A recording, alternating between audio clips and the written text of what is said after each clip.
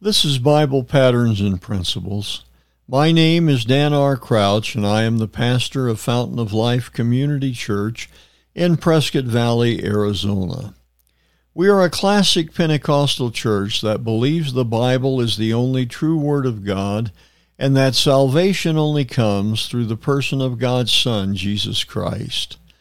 I believe the most important decision in your life is to accept Jesus Christ as your Lord and Savior. Repenting of your sins and giving your life to Jesus is the key to joy, peace, and success in your personal life. At Bible Patterns and Principles, my goal is to help you find the peace and comfort God wants you to experience. Let's look at our principle for today. In John chapter 1 and verse number 3, the scripture declares, "All things were made by him, and without him was not anything made that was made." I have not had a podcast since going into the hospital with COVID. Since my last podcast was around Christmas, I am finally back. It has been a long recovery, and I am just now feeling the strength to begin to create the podcasts again. The scripture I have chosen for today is very meaningful for me, for it declares how important our relationship with Jesus Christ really is.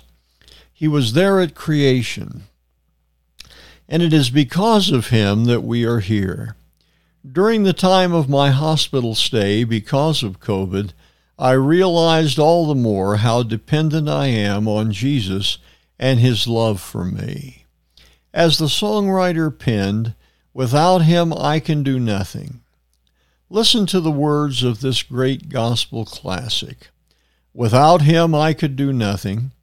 Without him I'd surely fail. Without him I would be drifting, like a ship without a sail. Without him I would be dying. Without him I'd be enslaved. Without him life would be worthless. But with Jesus, thank God, I'm saved. Oh Jesus, do you know him today? Please don't turn him away. Oh Jesus, my Jesus, without him how lost I would be. Without him how lost I would be." Friends, Jesus is my rock. Without him, life is worthless, but with him I have deliverance and peace. If your life is out of control and you are depressed and in despair, let me encourage you to invite Jesus Christ into your life. He will bring you from the place where you are to a place of hope and joy. I hope the words we have shared with you today have spoken to the needs of your life. Jesus wants to minister to you if you will only let him.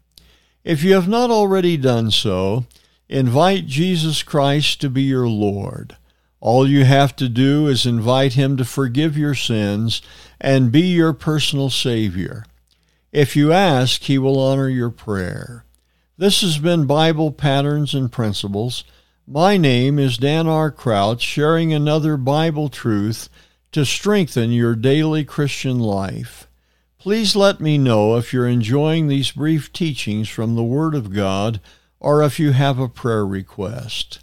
You can write to me at BiblePatternsandPrinciples@gmail.com. I would like very much to hear your comments and would feel very privileged to pray with you concerning the needs in your life.